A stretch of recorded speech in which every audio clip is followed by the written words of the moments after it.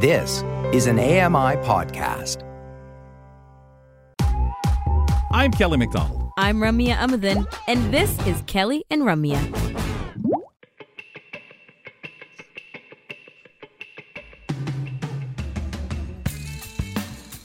Kind of a funny thing, ladies and gentlemen. At this time of the day on our program, we start what we call the second hour. Now, isn't that just unique? Wow. Grant Hardy with me to continue our program today and be with me for the second hour. I'm Kelly McDonald. Thanks you for being with us as well, wherever you're listening in around the world through AMI Audio. Maybe you're listening using the Radio Player Canada app, TuneIn Radio, any of those kind. Or folks, maybe you're checking us out at AMI Plus. Thanks a lot. Glad to have you on board. It's time to talk sports as we welcome in Brock Richardson for our weekly sports update. I'm Brock Richardson, and I love sports. As a former pro athlete, I bring you the sports angle beyond the headlines, plus parasport news and analysis. Whoa. Lots to talk about, Brock, this week in sports. Let's start with your leadoff, if we would. Yes, so you guys have been promoting it. I'm going to lay it out, give my reaction, and then I'm going to go to Kelly, and then I got a second leadoff item before we go to the NFL. So the Indiana Pacers have acquired Pascal Siakam in a deal that will send Bruce Brown, Jordan Nora, and 3 first-round picks to the Toronto Raptors. The New Orleans Pelicans are also a third team involved here, and they will be sending Kyra Lewis to the Toronto Raptors. So Pascal Siakam is out, and all of those pieces are back in. And I have to say, before I throw it over to Kelly, I have to say that originally, this was a bit of an underwhelming trade. I thought Pascal Siakam was worth more of a bona fide player that we knew of, aside from Bruce Brown. And I really thought that we were going to get more. Then we heard from Raptors president Masai Ujiri yesterday, who said, look, we were going to get basically the same kind of trade in the summertime as we did now. We got what we got, and we didn't want him to walk away. The other thing that I'll say here is that there was a couple of people on social media, which I trust very much, who said, I think Masai Ujiri, president and GM at this particular moment that I'm going to talk about now, was traumatized, let's say, by the DeMar DeRozan deal. I think the fact that what happened there and he walked away and we didn't get anything back, he didn't want to do this here. And so that's why we see Pascal and OG walk away and we got something rather than nothing. Kelly, your thoughts before I move on to the second leadoff item. I think losing Van Vliet, just like that, walking away, I think getting a little underwhelmed with the Kyle Lowry thing. And I think people got to be realistic where Kyle was at when they made the deal with Miami and brought in Precious and the things that went on. You're going to have that. Precious gave to this team a lot.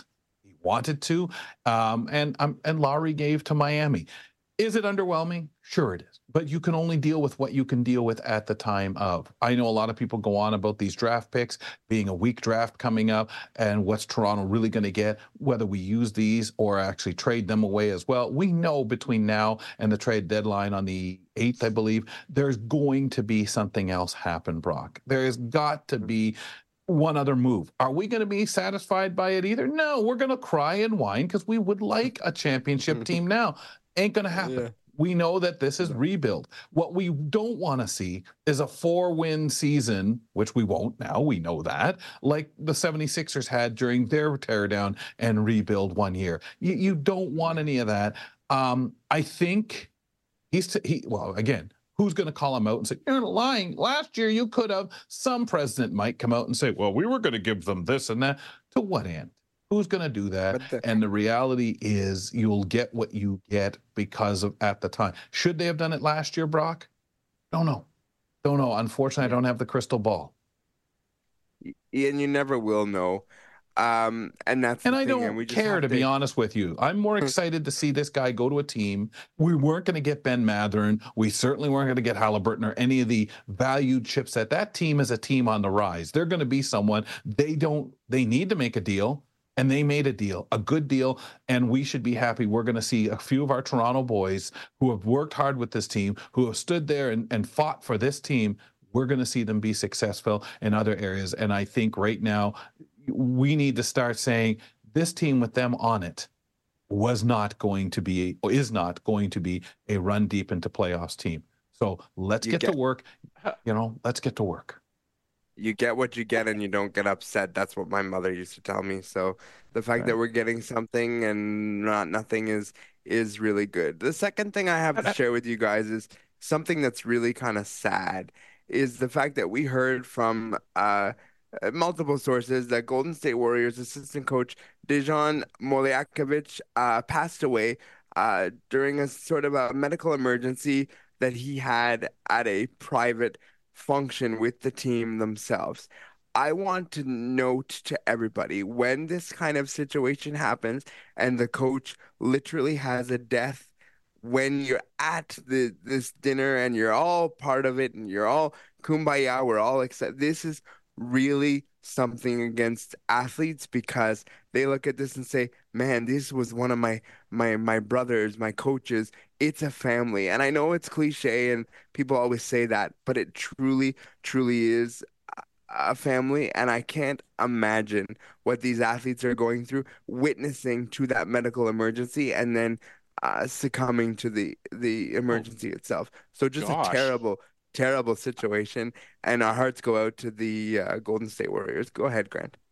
I mean, it's incredibly traumatic. Like, you can't get more sort of traumatic than that, having an emergency in front of everyone. But from, not to sound sort of morbid talking about like the team here, but like after something like that, I would imagine a coach, a referee, somebody involved deeply with a team like that would have a significant effect on the play as well.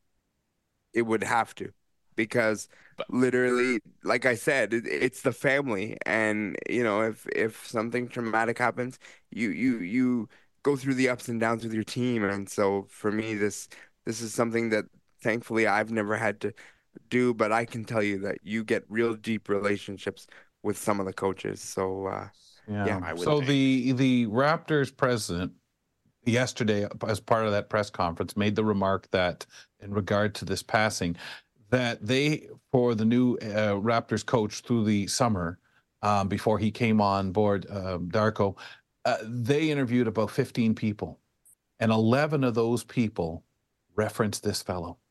They referenced what a great person he was, working with him. Nusai Najuri had worked with him at some point and just spoke so highly. So you saw an emotional reaction as he was asked a question about him. So very sad to see this. You never, of course, it's so shocking. You think of the team, what they get from you think of the person's family, and at 46 years old, just too young. Yeah, for sure. If we wanted to move on to something a little bit lighter, and obviously, got to extend our hearts out because of this tragedy.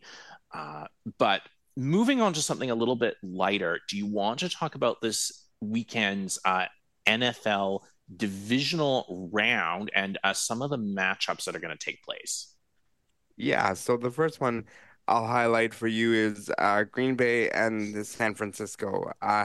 This is going to be a very interesting matchup. San Francisco has been running like a machine. Brock Purdy and his receiver Christian McCaffrey have been really playing really, really well. Green Bay is coming into this situation where 2 weeks in a row they have played significant underdog roles in all this, and they love this role. But I have to say that I believe San Francisco's run is ending here. But if I was to highlight an underdog upset, that would be the game that I would highlight. The second game that we'll highlight here for you guys is the Detroit Lions and the Tampa Bay Buccaneers. You could make the argument that neither team really belongs in this game. Both teams respectively lost to the LA Rams and Philadelphia Eagles. And here we are. They're here. If you're Detroit, you're looking at this and saying, we've made history and said, we're gonna move on from our 33 years for the first time, winning a playoff game, and we're going to do this. If we're others, we're looking at this and saying, yeah, we don't belong here, but we're going to play with house money if we're Tampa Bay, you know? So this is going to be another good matchup. So those are the two that I would highlight for you in the NFC. Okay, what happened to the Eagles? What happened to the Eagles? Well, you get off to a 10-1 start, and you kind of can sometimes as athletes take your foot off the gas. And I think they looked at themselves and said, we're going to be in the playoffs and we'll get into that second gear when we get there. Well, they didn't get there and they lost. And when you're in a one game playoff and it's win or go home, you need to get into that second gear real quick. And they just simply did not. Huh. Yeah. It's, I don't know. I guess it's a combination of like hard work, superstition, attitude, things that misconceptions. Let's really quickly move over to the AFC. Yes. Baltimore Ravens versus Houston Texans. Houston is an extreme underdog in this situation. They have the youngest quarterback in CJ Stroud, who really made an impression, and I think he's going to do the same. But Houston has something, or Baltimore has something to prove. They're the first seed in the AFC, and they need to make the step forward. Buffalo, Kansas City, this is going to be the matchup of the week. You've got Patrick Mahomes, you've got Josh Allen, who can both throw the ball. They have an incredible receiving team, and it's going to be a great game. I do think Buffalo finally takes that step over Kansas City, as they've lost 3 times in their history to Kansas City, and I think they're gonna go over the edge. But I'm also talking as a bit of a fan there as well, so excuse the little bit of bias that might be occurring. Okay, Mr. Fan, what would it take for you to go to an NFL football game in these freezing cold temperatures we've seen so far? It would have to be a Super Bowl. It would have to be Buffalo in a Super Bowl. I would not want to shovel out my seat like they had to do last week, but it would have to be a Super Bowl to be there for the championship. Other than that, I'm not interested in the least. No, thank you. We hardly ever see Super Bowls outside of domes or in warm climates these days. Thanks, pal. Thank you. Brock Richardson hits us with the latest in sports with a little update on Fridays, folks, to get you geared and set for your weekend. Coming up next, 2 celebrities are releasing books this year. Ryan Huey, he's going to tell us more. Man, this guy is excited. He's hopping out of his chair. You might even see it next when we talk to him. Sit down, Ryan. Don't go away. There's more great conversation with Kelly and Ramya right around the corner. Join us weekly for The Pulse with host Joeita Gupta, who brings us closer to issues impacting the disability community across Canada. Watch The Pulse on YouTube or listen wherever you download your AMI podcasts.